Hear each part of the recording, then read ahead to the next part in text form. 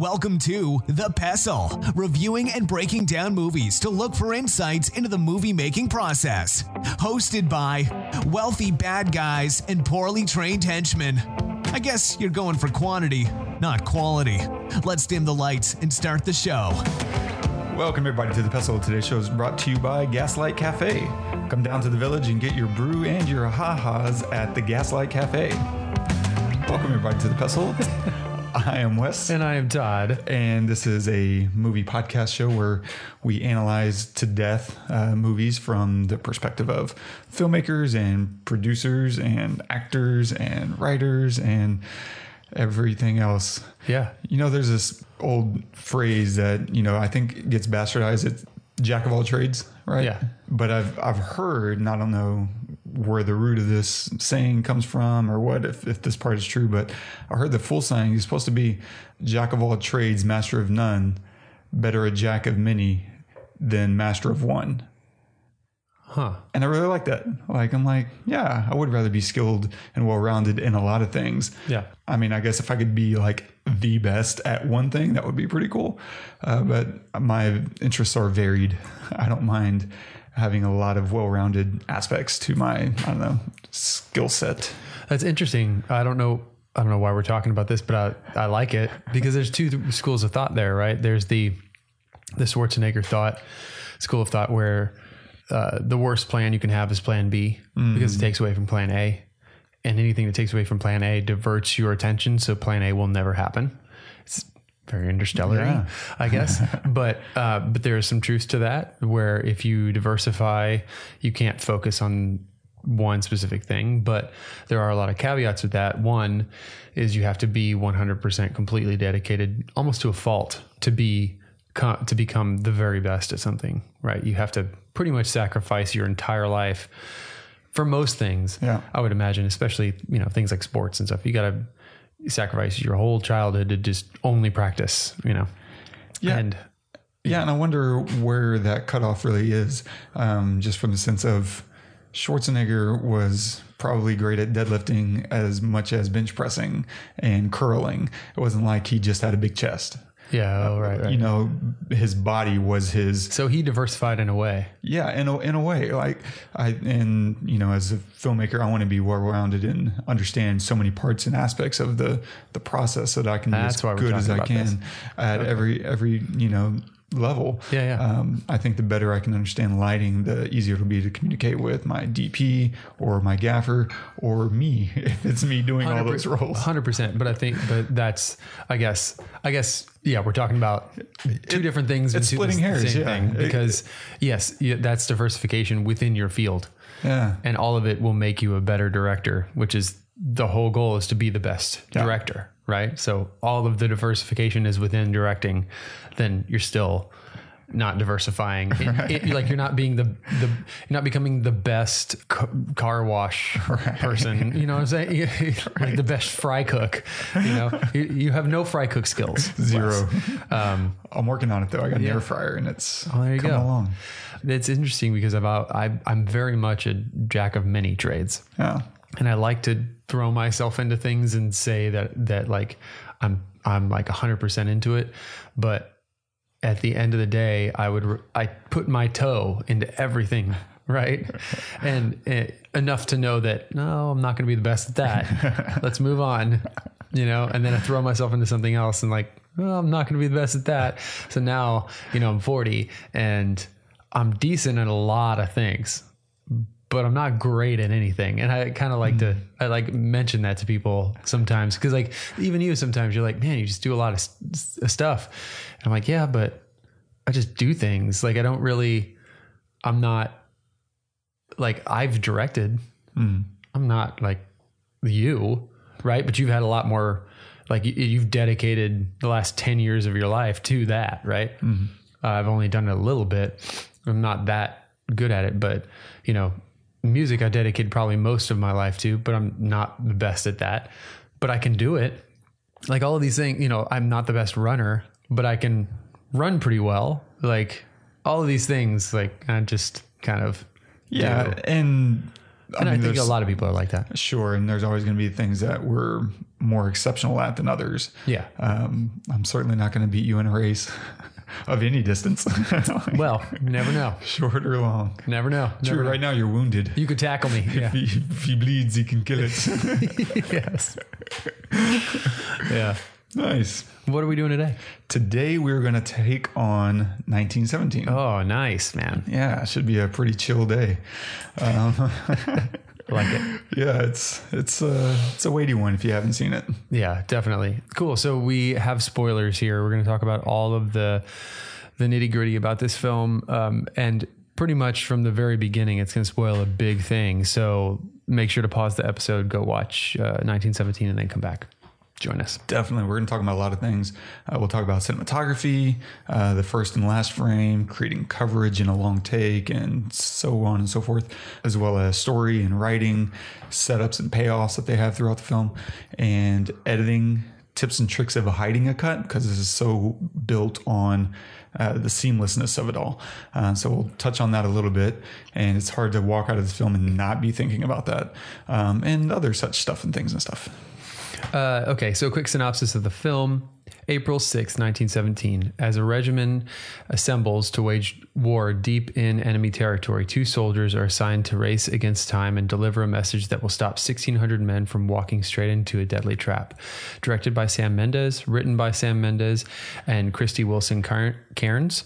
Cinematography by Roger Deakins, the Great, featuring Dean Charles Chapman as Lance Corporal Blake, George McKay as Lance Corporal Schofield, Colin Firth as General Aaronmore, Mark Strong as Captain Smith, Benedict Cumberbatch as Colonel Mackenzie, and Claire Duburc as Laurie. Colonel Mackenzie is in command of the 2nd. He sent word yesterday morning he was going after the retreating Germans. He is convinced he has them on the run. That if he can break their lines now, he will turn the tide. He is wrong. Colonel Mackenzie has not seen these aerials of the enemy's new line. Come around here, gentlemen. 3 miles deep, field fortifications, defenses, artillery, the like of which we've never seen before. The 2nd are due to attack the line shortly after dawn tomorrow. They have no idea what they're in for. And we can't warn them. As a parting gift, the enemy cut all our telephone lines. Your orders are to get to the 2nd at Quasi Wood, 1 mile southeast of the town of Auguste. Deliver this to Colonel Mackenzie. It is a direct order to call off tomorrow morning's attack. If you don't, it will be a massacre. We will lose 2 battalions, 1,600 men, your brother among them. You think you can get there in time? Yes, sir. A lot of stakes there. I can just listen to Colin Firth talk all true. day. He's just beautiful. He's eminently listenable. Yeah, right. He has a way of delivering terrible news in a very digestible way. Yeah. What did you think of the film? Man, I mean, it's an interesting experience because on the one hand, I couldn't take my eyes away and I felt certainly emotionally invested, but I never felt gutted until like one of the last frames of the movie. Yeah. Even seeing bad news delivered and seeing someone die, I was just like, man, that sucks. And I was thinking all the ramifications of these moments, but I never felt gutted until you see what he's trying to go home to. You're like, oh, I could freaking break down. Yeah. Yeah, it's amazing. Yeah. What about you? Yeah, I totally agree. The very last frame when he finally looks at when we see the pictures of his family, that because he never mentions, he's asked if he has children in the movie and he never doesn't answer that question. So we see that he does have kids and he has a wife and it just says, come back to us. And that, oh gosh. And which I don't even know why it guts me, because I feel like he's safe. He might not be. They might go into battle tomorrow, like Cumberbatch's character says, Colonel Mackenzie says, they'll give us an order next week and we'll go back in. So he might not make it, but just going through everything, following him the way that it's done through the whole process, and then seeing that and seeing like his purpose, his why, I guess maybe discovering his why to try to survive is like maybe why it feels like that. And I love that they held back on that so much, because I think holding back and never making him emotional. That dude is stoic. Yeah. Almost the whole way through. He has a few lapses here and there, but even those are subtle. And then whenever we finally see, you know, the picture and the message, I think that's that moment where we take ownership of his emotions and his feelings, because he refuses to display it. Those things are there, and we just start empathizing on such a, you know, a deep level that it bubbles up. Yeah, I think that who's the guy that plays the captain of the regiment right after? Oh, Mark Strong, Captain Smith, the one that gives him the ride. Yes, yes.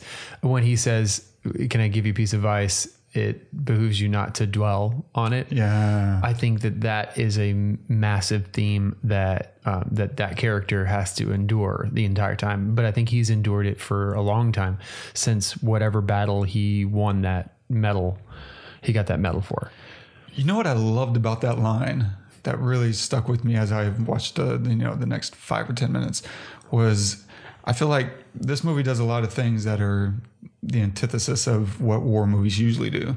One of those being that they typically, you know, will say, oh, this is what that character would have done, or this is what he would have wanted, or they try to say, you know, remember him, and they also quickly forget. They move the F on immediately in movies, right? Yeah. Any action movie, any war movie, within minutes, you will realize it was almost like those characters were never here at all. Yeah. Whereas Schofield lingers throughout the entire film.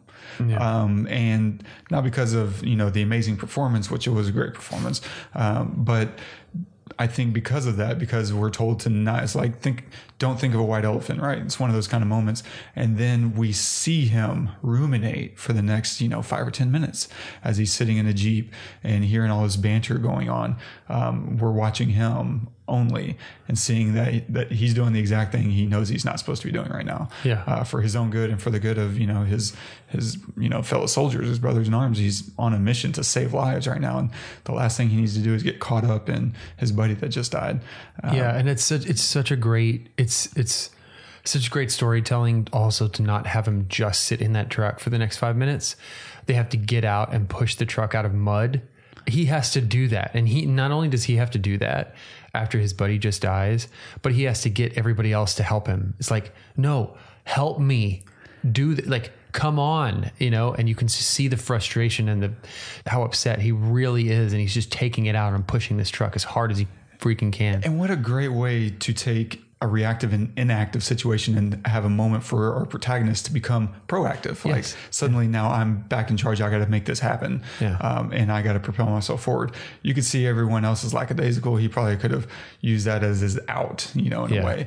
But it never occurs to him, and he's on a mission, and he rallies those guys and kind of kicks them in the butt. And soon enough they're hearing his story and what the stakes are. And they're like, oh, wow. Okay.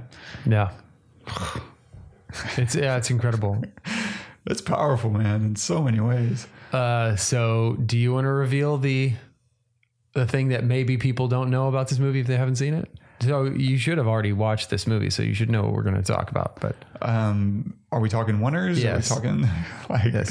Because when I saw this movie, I had no idea, and I'm so glad that it was a one-shot movie. It was for the first 15 minutes, I kept waiting for it to cut. Maybe 10 minutes. I kept waiting for it to cut. And finally, when they went over the wall, oh man, and it went over with them, I was like, oh my God, this whole movie is going to be one shot. This is going to be exhausting. And it was, but in a good way. You know what I mean? Yeah, I would say this is the first one of its kind that didn't leave me feeling as taxed as others, like a Birdman or a Gravity. They tend to take it out of me more than this one did. This one, because I think we spend so much time in close with characters that we care about, and the performances are very withheld and a little bit subdued, that I just didn't feel. I definitely feel it, like it takes it out of you a little bit, but I didn't feel like burdened halfway through, or I was like, God, I just want to look away, or I want to do something else for a couple of minutes. I get that with Birdman, like within 20-30 minutes, I'm like, I need to cut. I need to just look away for a minute. Yeah. Never get that here. Yeah. Well, like, So yeah, I don't want to compare with Birdman too much.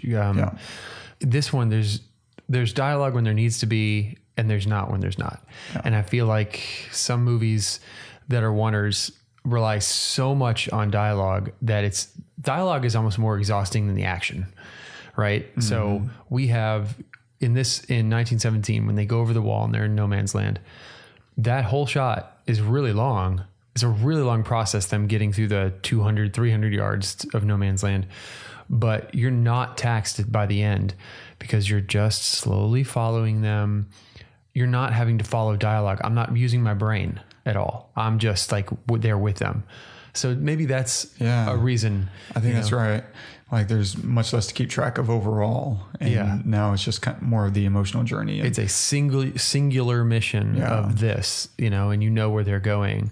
But I also think that there's a lot of reprieve in it, and they do really amazing things to like tie in loops that they create.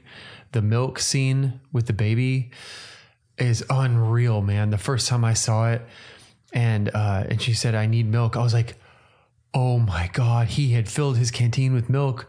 That's incredible. What are the odds? And maybe, just maybe, that baby could survive because of this guy, right? And it just makes you love him that much more and want him to survive that much more. And they do that multiple times in the film, like where they'll tie something back to something that happened earlier or whatever. So it's a pretty efficient film. Yeah. All told. Very well said. Yes. It's very efficient. Yes. And it's surprising just because you would think there would be so much wastefulness just because you're filling up a lot of time. That's just, we're walking. Yes, exactly. Like, how do you do that? And it's not like boring or like, and how to have those loops, like you're talking about, like, how do you keep creating these setups and payoffs without us kind of expecting these to be setups and payoffs? And that's always the magic of a setup and a payoff, is making it seem like it came from out of nowhere. Yeah. Like, oh yeah. Well, yeah. Like, so when they get to the first house, the house where the plane crashes, at first I'm expecting something to happen. Like somebody's in that house. Somebody's going to be shooting at them. Nobody shoots at them. Nobody's there. Okay. And then a plane crashes, totally random. Right. And then they save the guy, totally random. But I get it, because they're the type. They seem the type. But then Blake dies and gets stabbed. And I'm like, oh my gosh. I didn't expect any of that to happen. None of it. Is it Blake? Yeah. I think you're right. Yeah. That's Corporal Blake. I flipped him a little earlier. I said Schofield when I meant Blake. Okay. But then when he gets to the bridge that's like broken, and he's going over the bridge and gets shot at, that scared the crap out of me. I did not expect it in that moment. I expected it maybe later, but not like right there already. Like they barely even driven away. They might have even heard the shots. They weren't that far away. I don't know. And you just never really knew what was going to happen at any point. When he's standing there looking at the flames of the building on fire, and then you see the guy in the distance, you're like, what is that? And he's walking towards him, and then he starts running and shooting, like, oh my gosh, what's going on? And then he finds the girl. It's like, this is so unexpected, all of the stuff. And I think that, and it's really good. They use some of the walking for exposition, like stories and stuff. And we get to learn a little bit about Schofield, and that he, we learned that he got a medal at the very beginning when they're walking down the bunker when we first meet them. But later on, we learned that he doesn't like the medal, and that he traded it for wine and all that stuff. So we're learning a lot about them as characters, and we're using these walks as exposition, but they're not super long, which is incredible. Also, because the scenery completely changes. I don't know if they built all of these places or if they happened to just find this stuff. But going, like, when they first come out of the tunnel, and they're in the I guess, the sea of shells, of discarded, like cannon shells. It's just nothing but cliche, like white stone. And then they're walking and talking about, these rats and stuff like that. And then they walk into this forest, and then out of the forest, and it's this lush pasture. It's like, where did that come from? Oh my gosh. And obviously it's, a different scene. They did a cut somewhere. Yeah, but it's hard to spot those sometimes in this. Super hard. They obviously go out of the way to keep that seamlessness going. Yeah. Through a lot of effort, they made it look effortless. Yes, exactly. So speaking of, why don't you talk about cinematography a little bit? Yeah. So I think the first thing and the last thing to discuss in this movie is the first frame, last frame, right? He's sleeping against a tree in a field. And it's almost peaceful and idyllic, if not for war. Like that's kind of the thing. And the fact we end as we began kind of suggests that it's all cyclical. Today is like tomorrow. It never ends. One of the things cinematography-wise that I really like is the smooth transition early on whenever we're waking up and, now we're on our way to get our orders. We're mostly tracking from behind, and there's this really smooth transition where we go from tracking from behind to leading them. We move from behind them to in front of them, and we do it by using this crowd of men that separates us and lets us move ahead of them. Like the soldiers, our guys go to the right, and we, the camera crew, go to the left. And then when we come back together, we're now looking at their faces instead of the back of their heads. And so we switch coverage just by using a little clever blocking, like, we're going to use this, all these extras, these background actors, to create a separation between us. Now we can speed up just enough that we can get ahead of them and completely change the coverage without ever really disrupting the frame.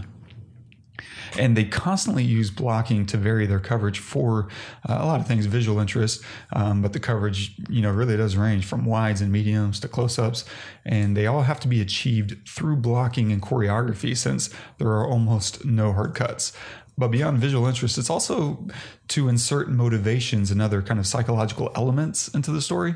So if you consider how it felt when we followed them, we were kind of inundated with the trench. We felt swallowed up and somewhat like we're fighting through the mass of soldiers as we're kind of pressing through and navigating.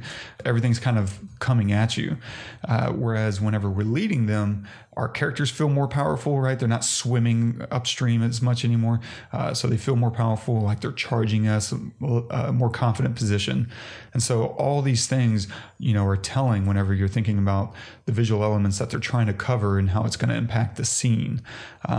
These are, both elements of war, and whether they're walking from the camera into oncoming traffic or walking towards us, it can emotionally shift the scene on a very subtle level. And you can see that Deakins was clearly in tune with all of these moments. And it is subtle, but it's there. I guarantee you're feeling these things, even if you're not able to, put your finger on it. And so pacing becomes the key way to create the coverage. And if they walk slow, if our actors walk slow, that can help us move ahead. And if we're tight or wide, we can also exaggerate how slow it feels. Because if, we're tracking next to them and they're walking slow and we're really wide, it feels very, very slow. It doesn't feel like we're creeping along. Whereas if that was a tighter shot, because it's tighter, all the background behind them moves a lot faster. Comparatively, the parallax is just a lot faster. And so that coverage can really determine how we're also kind of experiencing that moment. And so whenever you notice, I think, if I remember correctly, when we're tracking through no man's land, like that's a pretty wide shot and we're kind of creeping along. And that's a great time to make time kind of slow down, because we're worried about their safety. And I don't know about you, but I was thinking about unexploded ordnance, or maybe a plane coming overhead, or obviously getting picked off by a sniper. Like those are all things. And the slower they go, the greater that tension creates, especially since all the buildup beforehand was that's not abandoned. But we'll get to that in a minute. And so generally, this film felt like a tour through war, specifically World War I, of course, with its own idiosyncrasies. But we can see the trenches and the various roles in war, the odd expertise of the front line, right? The dead, not just dead people, but there's like dead animals at times. Yeah. Like there's that dog in front of the house that's just kind of there. It's not a close up or anything. You just kind of pan over it. And then one of the soldiers mentions it in the truck as they're driving off. Oh, does he mention the dog? Is that a dead dog? Yeah. Oh, nice. Yeah. Like stuff like that. Yeah. When I was talking about closing loops, there's no need to say that, but it's just to notice, like, no, we knew what was in the frame, and not just that, but like everybody notices a dead dog. Yeah, so true. And they even talk about like the cows and why kill the cows? The tactics of it, and because we'll eat them, and yet the brutality of it. Like they're both acknowledging both things, and that's really cool and important. So this feels like a tour through war because how slow it moves. You don't usually move this slow through war movies. It's usually much, much faster and much heavier in the cuts and edits to kind of emphasize the chaos of it all. But here, you're kind of inundated with the slowness of it all. When you think how long this war lasted, years. This wasn't like a 6-month war. It took a couple years at least. I don't really know the time frame, but I know it wasn't overnight. And so, getting to feel that kind of soldier's pace of this is life, and really embed us in it. It's really impactful. And the long tracking shots gave way to a far more immersive tour than perhaps we've ever experienced, I think. Moving a little bit forward, whenever he was riding in the back of that truck, my mind, for whatever reason, I was just really drawn to this cut in the canvas of the truck. There's like this flap that's open behind him. I don't think it's supposed to be. Or maybe it is. Maybe it's a flap that wasn't tied down, or it was a cut open. I don't know, but it was just kind of flapping there, and I just thought it was interesting. Behind Schofield? Yeah. Okay. Because it looks like. My first thought was, that's an extra lighting opportunity, which maybe I guess you could, add a little bit of additional backlighting or something through that. But I think it was actually more for visual interest, maybe.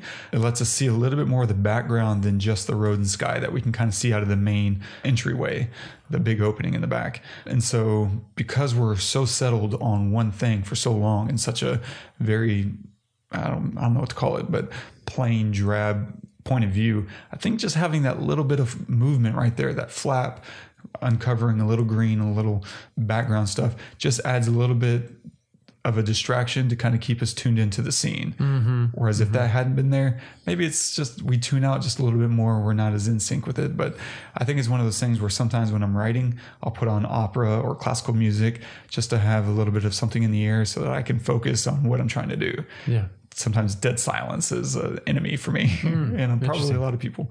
Yeah. But another interesting thing that's really more of a set design thing was whenever he's moving through that raised city with there's this poster on the wall that's Cirque de Louis. And it's just a poster of a circus that, comes through town and it's all degraded and this town is completely, been burned to a crisp and shelled and there's hardly anything left of it, but I love it. I think it's just this really subtle light punch in the stomach that it's a reminder of happiness that used to be in this city that's just rubble now. Yeah. And any of those little reminders that there was a way of life here before all this. Yeah. This isn't just, ancient Rome. This used to be something. And that's those kinds of things are like the difference between, an actual like film and just like a little film that maybe, you might make in an afternoon. Yeah. It's like everything in the frame is planned. Every stone, every color, every movement, all of it is all planned. And as off the cuff as some things might seem or might actually turn out to be, everything at one point was planned to look a specific way. In that final running scene where he runs into that guy, we could talk about this, but there's a scene at the end where he's running along the bunker and he actually runs into somebody and falls over. That was not planned. That just happened to happen. And it was, you knew that, right? That just accidentally happened? It accidentally happened. I did not know that. Oh, really? I thought we talked about that. Yeah, it was an accident. And if you notice, the car keeps going. The camera keeps going. So he gets up and he runs even harder to catch up. And then he trips again and hits somebody else again.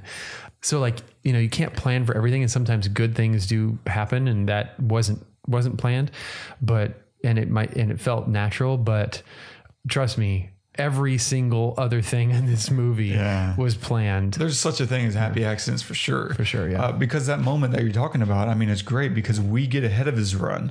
We don't slow down even when he falls. And so he, like you just said, he has to catch up.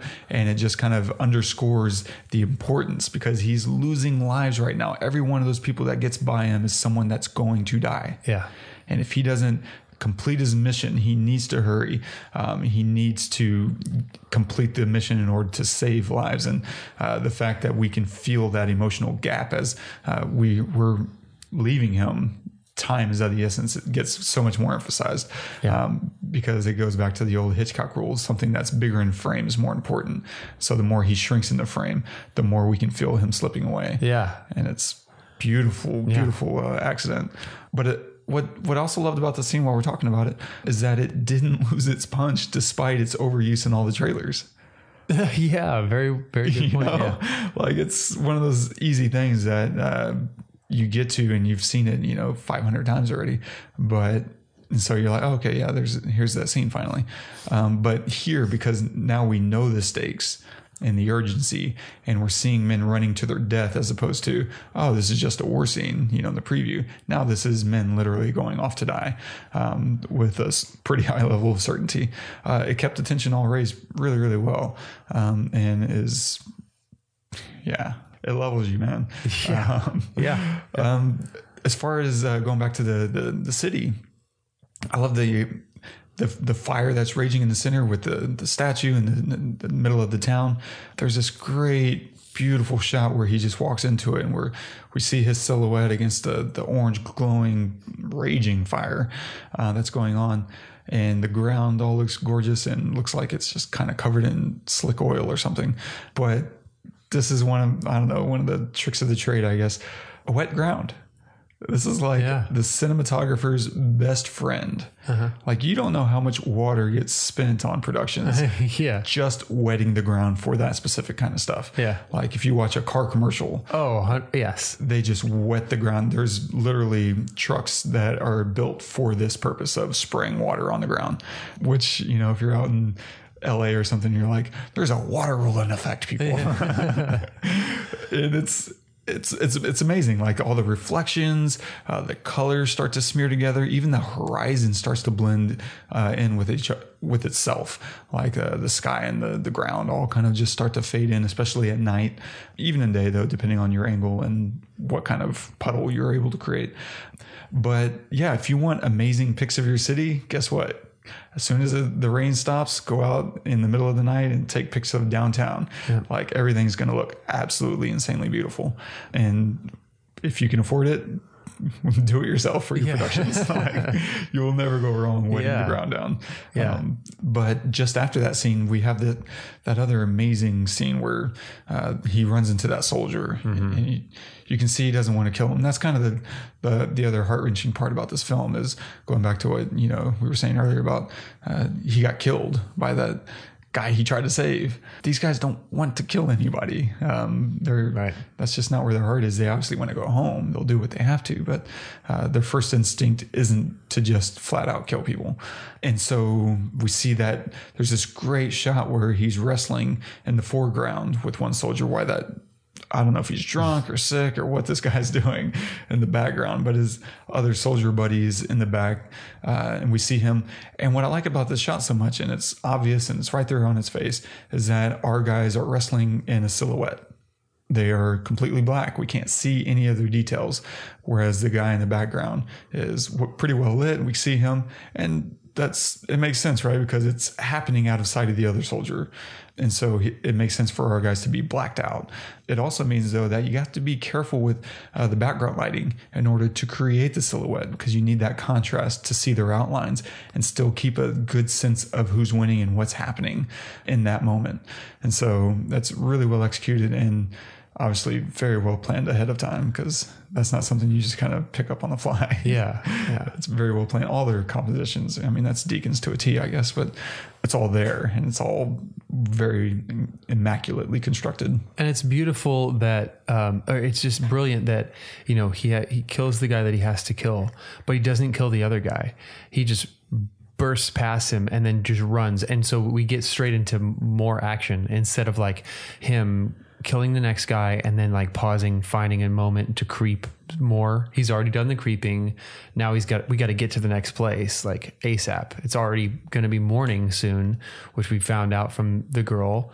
And so we got to get to the next place. So he's got to be running. So it's just like, just start it there. Let's not, mess around anymore. just run past this guy, push him out of the way, and then keep going. He's drunk. He's not going to get to his gun or anything. So, just go. The gas stays right on the floor. It's fantastic. Diving into writing and story. Yeah. I love the conversations and directions seem like they're mostly built to create tension. Like in the very beginning, is no man's land occupied by the Germans? We're told that it isn't, but our guys say it is. And it's great that, it's one of those things, if you step back and you're like, you would roll your eyes, where a corporal is telling a general what the lay of the land is. That guy spends more time thinking about the lay of the land than anybody else out there, right, despite what the soldiers on the ground probably think. But it's important just to inform the audience of what the lay of the ground is, and for him to establish that, hey, we can't go through no man's land because it's occupied. And he's like, no, it's not. They've abandoned. And so they're setting up the stakes of the film in and of itself. But then they move out of that conversation and then get into these other ones where people are telling them like, dude, you're going to get killed up there. But before you die, do you mind throwing back our flares? Yeah. like everyone is setting up all this tension. And all these conversations are doing that. Even as they're about to cross, the guy says, watch out for the craters. They're deeper than you think. And if you fall in, you won't get out. And so now we have this tension that's created by, are they going to fall into one of these craters? Oh, they're in one. Are they going to be able to get out? Okay. And so they're just using all these little layers to create tension and anxiety to some extent, for sure, but also attention to make us, stay in tune with what's happening, because they're creating stakes in our minds that we're there to look out for. And the more we're not cutting it, the more important it is to give us a reasons to stay tuned in. And similarly, halfway through, whenever they meet Captain Smith, played by Mark Strong, he gives them that other great line: make sure they're witnesses when you tell them. Oh yeah. Some men just want to fight. Yeah. And so now we're halfway through the mission and we're like, is it all for naught? Yeah. Is this guy dying? Is this happening? Is all of this going to be just for some guy's ego, some war-hungry general, captain, colonel, whoever is at the other end, Colonel Mackenzie? And so, including that scene whenever you get there, right? He's got a fight to get there. And so we've created all this tension just through conversations, which is, not exactly abnormal. But here it's certainly heightened and more important, I think, because there's nowhere else to go. And it's done like piece by piece. Yeah. It's not like a long drawn out conversation. It's this guy says this guy says this guy, and it all adds up little by little. And absolutely. Yeah. The other thing, writing wise, that they do completely differently than 90% of war films or action movies is the death scene whenever he's dying, and he looks up at him and he asks, "Am I dying?" Mm-hmm. And he chews on it. And he's like, "Yes, I think so." Like, you don't usually get that. You always get you're going to be fine. You're going to make it. Yeah. And so we now have to see how someone confronts their own death. Yeah. And that's gripping, and that's new and fresh and utterly heartbreaking. Yeah. Yeah. It's amazing. Amazing. And the way that death scenes can be either really good or really terrible. I guess they can be in between too, but I think they're really hard to do realistically. Yeah. Not that I know, all the details. But it just requires a very good actor. Yeah. I'm going to put all of that on Dean Charles Chapman. Agreed. All of it. I mean, you can have the best cinematographer, best director, but if the actor can't pull it off, then you're toast. And that guy, just rips your heart out. And I have to imagine the color grade on this must have been insane. Oh gosh, yeah. Because his color starts flushing out. Yes. Do you think they did that in color? Yeah. They had to. And that's a lot of tracking and motion tracking and attention to detail on a scale that you just don't want to be involved in. Yeah. It was amazing watching that. I noticed that both times. God, he's getting paler and paler. And it just adds because unless you know what you're looking at, you just buy into the story because the performance is so good that you're not really thinking about that. and you're watching it happen and you're feeling this guy slip away, and it doesn't happen in 60 seconds. Yeah. It's agonizing and it takes a while, and there's fighting, and like by the end you're like, yeah, that guy's gone. And then he tells Schofield tells his brother at the end that it was quick, just lies to him, because why? Yeah. You know, like why tell him that it took a good 2 minutes to 3 minutes to happen? It doesn't help anything. But to tell his brother also at the end that he saved his life, you know, like I didn't the first time, because I've seen it twice. The first time I saw it, I didn't expect to hear that. Yeah. You know, I expected, even if he turned around to say he was a good man, you know, that's understandable, but that's nothing his brother didn't know. But to give his brother a little bit of, this is how good he was, you know, I wouldn't be here. These men would be dead if it weren't for your brother. And it's so true, because even though I'd seen it before, I forgot. And I thought, oh, this is how it ends. This feels wrong. Yeah. But what do? It's war. And then he delivers those extra lines, and you're just like, oh, good. Yeah.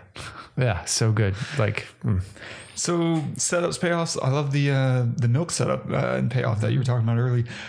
I love it. Happens early enough that we forget about it and feel the surprise and joy that she feels in that moment. You're like, that's what right. are the odds of this? How's that happen? The magic of cinema. I also love that initially seeing the milk, I assumed it was going to be curdled or like have a dead rat in it. I kept waiting for the punch, because this is all it felt like the movie was going to give us. But then whenever it was nothing, I just kind of I forgot about it. I was like, oh, okay, he's got milk, he's got calories. Yeah, I feel like okay, that's a really good point. I feel like it's so easy for a movie to just make everything difficult for the character, right? Especially a movie like this, where this guy's got to go through so many trials and tribulations to get to his goal. It's got to be really hard, something where 90% of people would never be able to do it. And yet he does it because he's our hero. So it's really easy to throw problem after problem after problem at him. And that's kind of exhausting. You want those moments of joy that they found milk, you know, or joy that he's able to give it to a baby. Oh my God. Or joy that he finds the regimen that he was looking for, and joy of being able to hear that song that guy sings, you know, like these little moments, joy of when after his friend dies, that Colonel Smith or Captain Smith comes and gives him a ride. Like all of these little things just like keep you going. And it never feels out of place. Never feels like, oh, he just caught an unbelievable break. It was like, no, this is war. There are people hiding in cellars. Yes, random stuff is going to happen, good or bad. And there are soldiers on the move. Yeah. And these things, all these things happen. And so, it never felt uneven. Right. Which is astonishing. It's, right. It just was paced really well in that regard. Yeah. The other setup payoff that I really enjoyed was the flowers. Like, oh my gosh, yes. It was just a simple conversation at the beginning that added a lot of depth and beauty to Blake. Right? Okay. Yeah. I got these guys twisted in my head because he kept calling for Lieutenant Blake. Yeah, right. Lieutenant. But that's very simple conversation just added so much depth and beauty, and you just kind of appreciate the moment, like, it just adds exposition to this guy totally that you wouldn't otherwise have. But yet it wasn't a wasteful conversation, right? And the river, as he's floating, we're suddenly surrounded in the cherry flowers again, and we're reminded of our friend, his brother, and the mission. It's time to get back to work. Like, it was such a great way to remind us of our loss and our goal, and for the character to have those realizations too. And we just kind of come together with him again after being knocked out over a waterfall and coming to and almost drowning, like all of it. And for me, that's the roughest scene. It's watching him climb over those bloated dead bodies. And they give him a moment to cry. Yeah. They give him a moment, it just humanizes him just for just for a second, just humanizes him so well, even though he doesn't need to be humanized really anymore. No, but he's not a machine. Yeah, right. Sometimes I think we get these ideas of soldiers in our heads, especially because most of the ones that come back don't want to talk about what they've experienced. And so we do see a little bit of this stoic Man of Steel kind of exterior, and giving him that moment of breakdown in the middle of his mission was great. Like, it definitely humanized him and reminded us that, he's just trying to make it right now. Yeah. Yeah. But it also begs this question, because he completes it, right? He gets to the end, and what's it all for? That was the kind of the real gut punch of the conversation with Colonel Mackenzie, who finally listens to him and reads the letter. And you just feel the futility of war. And if on a grand scheme, it's a trap, everyone will die. And I think that's perhaps a statement on war itself in this movie.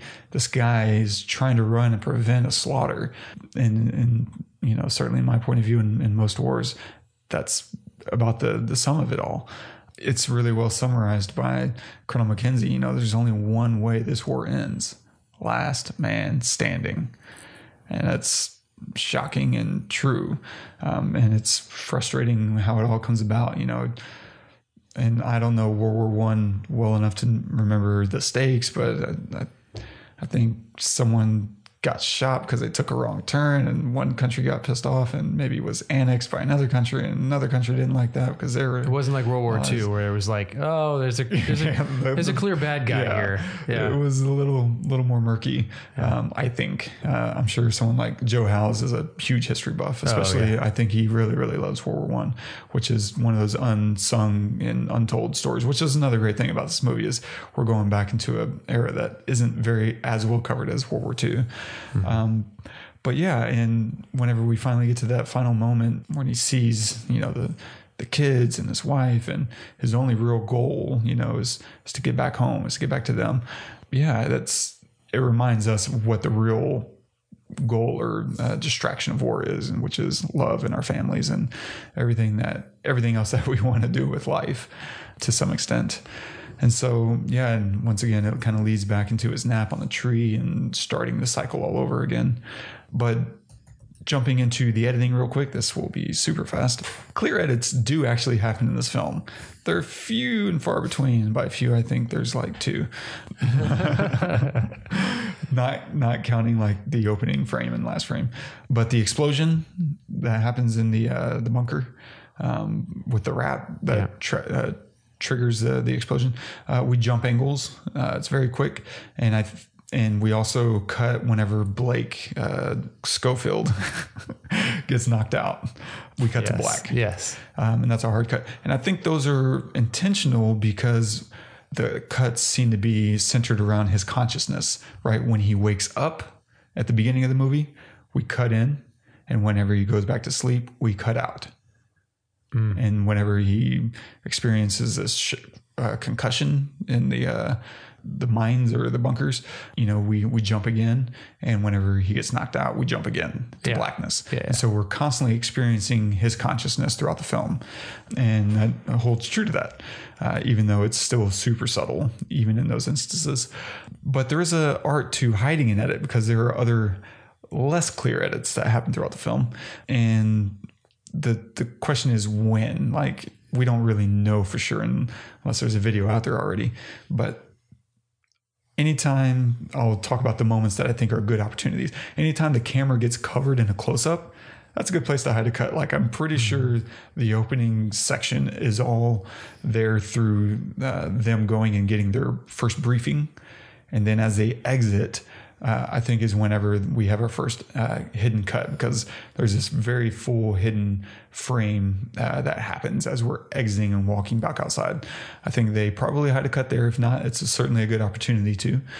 And then there's other times whenever we kind of circle around the character, like when we meet the woman in the cellar, we do a slow rotation around Schofield. And that's a great place to hide a cut too. Or whenever he's walking by the trees in the forest, there's probably a good opportunity to hide an edit there too, using the tree as kind of a mask or a marker. So there's a lot of opportunities. I wouldn't be surprised if there's 20 edits in this scene or in this movie that helps them pick the best moments. But I think there's probably also another type of cut that's called a morph cut. And that's where you actually aren't hard cutting away. Instead, you're kind of blending two edits together. So like if you have someone that's standing there looking at the camera and they're relatively still, you could splice that in two different takes in that same moment just by kind of blending those two takes together, so that you never actually cut away from the guy, but you splice in two edits on top of him, just by, if you will, a fade or a dissolve. It's not actually what's happening there, but that's the general idea, is you're fading two edits together. And I think they do that a number of times, actually, from what I could tell. And editors actually do this a lot in normal films. Like a really talented editor can morph cut, a scene so that you can get the best takes, even though you're not cutting away. This happens crazy. Far more than y'all probably realize. Wow. And some tools are better than others. Like the one in Premiere is not very great, but I think the one that they use in, oh my God, why is this blanking? Not Final Cut. You ragtag. I don't know why I hate Final Cut. I just do. But the iMovie, the Avid has some really killer tools. But if I were to guess, at least once, it seemed, and this is just me, whatever, talking out of my neck, but it seemed like there was a morph cut after the river scene, whenever he's kneeling down, catching his breath, and right before we start hearing this song, there's this weird little jump that happens that felt off, and it felt off to me both times I watched it. At what point? It's whenever he's kneeling, kind of crying and catching his breath, and it's after the river. After the river, and it's right at the tail end of it, right before he goes into standing and walking towards the music.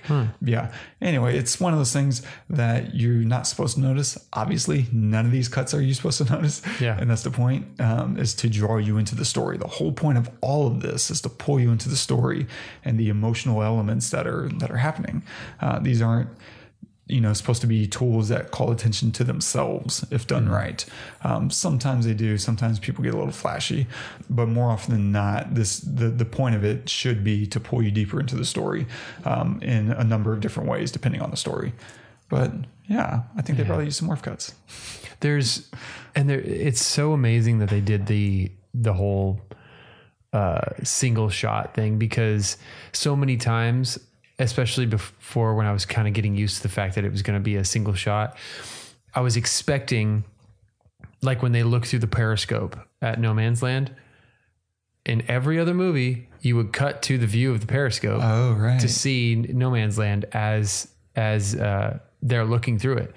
When he cuts his hand on the barbed wire, in every other movie, they would show close up of the cut in his hand after he cuts it, as he's looking at it like, whatever. When he puts his hand in the dead German. And how much empathy does that get out of us to see him really gash his hand open and then make nothing of it, and then be forced? It wasn't like he did it, by his own volition. It was because his buddy reacted, and he had to catch his balance by stuffing his wound into the guts of a dead soldier. Yeah. If we don't all collectively just cringe at that empathetically, which connects us to the character, there's a use to that. Dude, it's crazy. Oh. Yeah, it's unbelievable. But yeah, that's all I got. So what would you give this movie? Oh man. That's really tough for me. Objectively, this is a 10, but for my own personal taste, I would say this is an 8, just from the standpoint that I don't really want to watch it anymore. Really? That's interesting. That's my only real ding on it, if you will. I just have a really hard time with long take films. They exhaust me, even though this is on the lesser end of it. I would probably watch this again several more times before I watch some other wonders. So yeah, I would say an 8, creeping towards a 9, personally. Objectively, 10. Okay. I have to say a 10. Man, I wish I could say 11. I could watch it 10 more times. To me, and I mentioned this after we watched it last night, I think it's a perfect film. And I don't say that lightly. I have other films that are my go-to films that I, just love and are my favorite of all time. I wouldn't say it's my favorite of all time, but I would say it is probably the most perfect film that I've seen in a very long time. It's kind of strange. I can compartmentalize a perfect film from my favorite film. Yeah.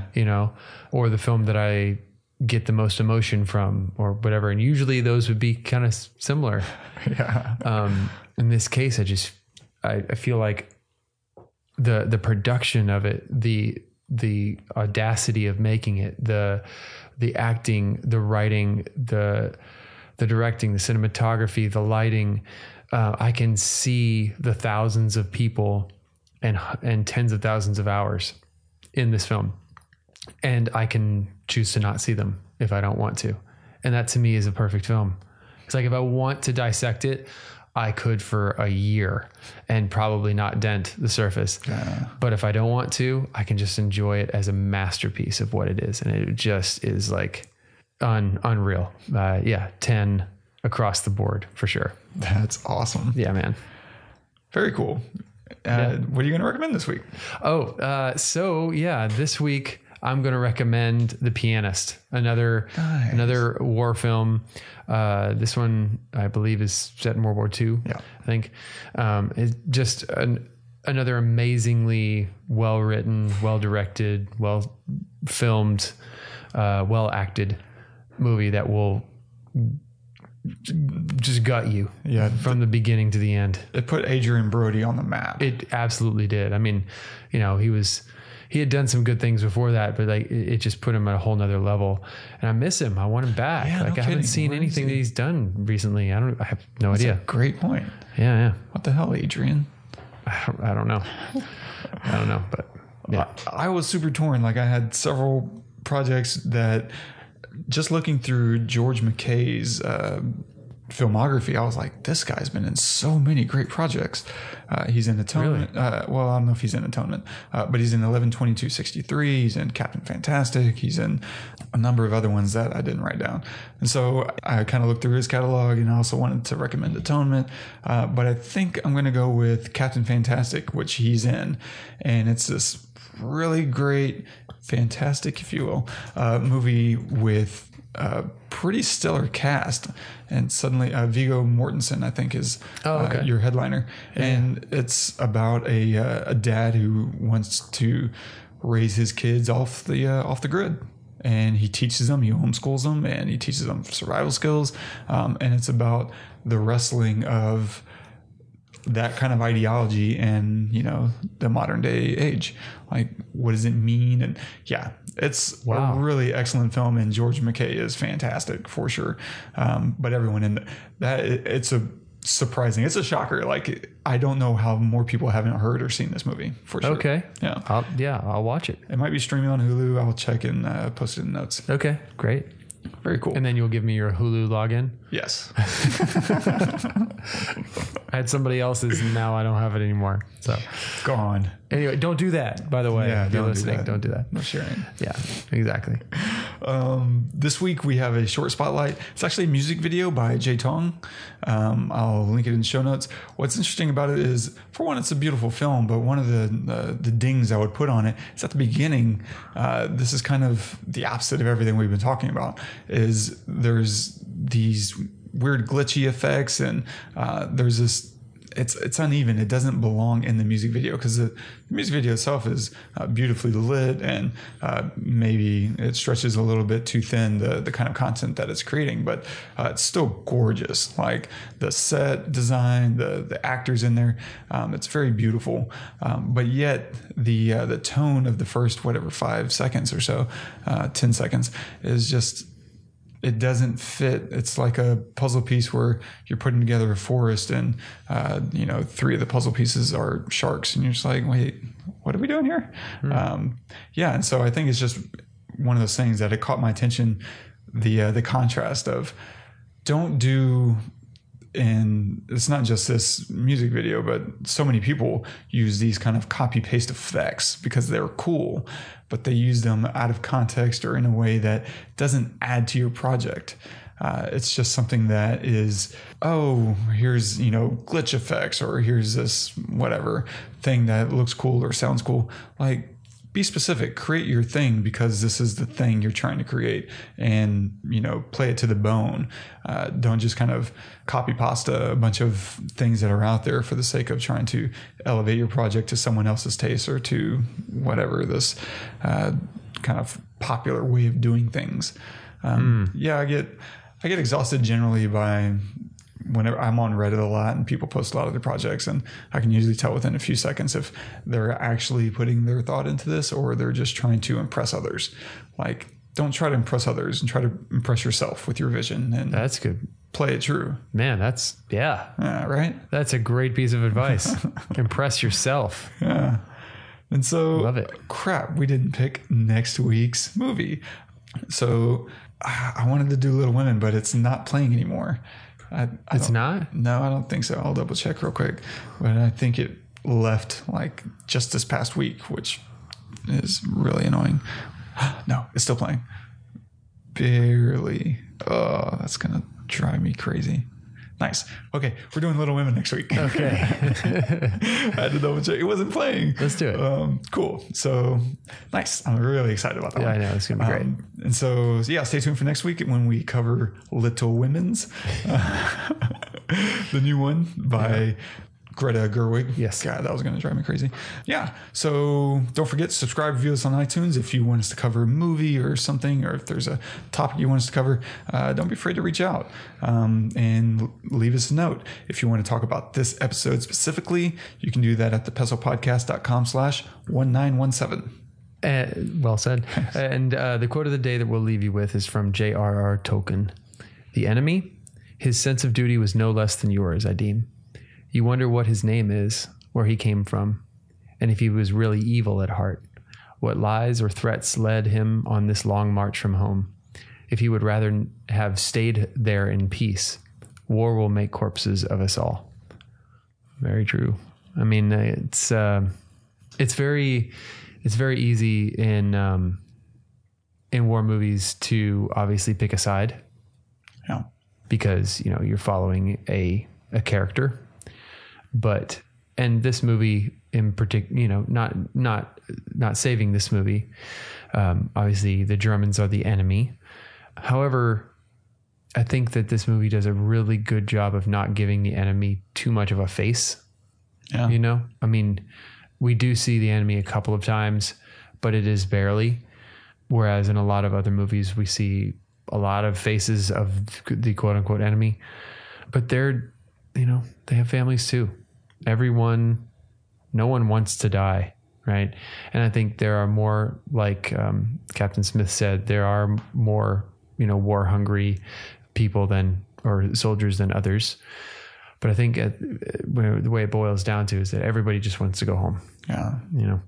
And so it's real easy to get in. This is me speaking. I'm not a soldier, and FYI, all of you soldiers out there, thank you for your service. There are no words to thank you guys enough, and women, but it's really easy to just say that you're on the right side and to, go out and do what you have to do because you want to go home. And it also becomes really easy to demonize the other side and vilify them.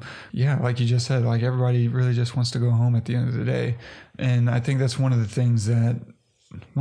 thousands of things that bothers me about war is I can only imagine, what soldiers have to do in order to accomplish their job, to be able to be willing and able to take another life. Yeah.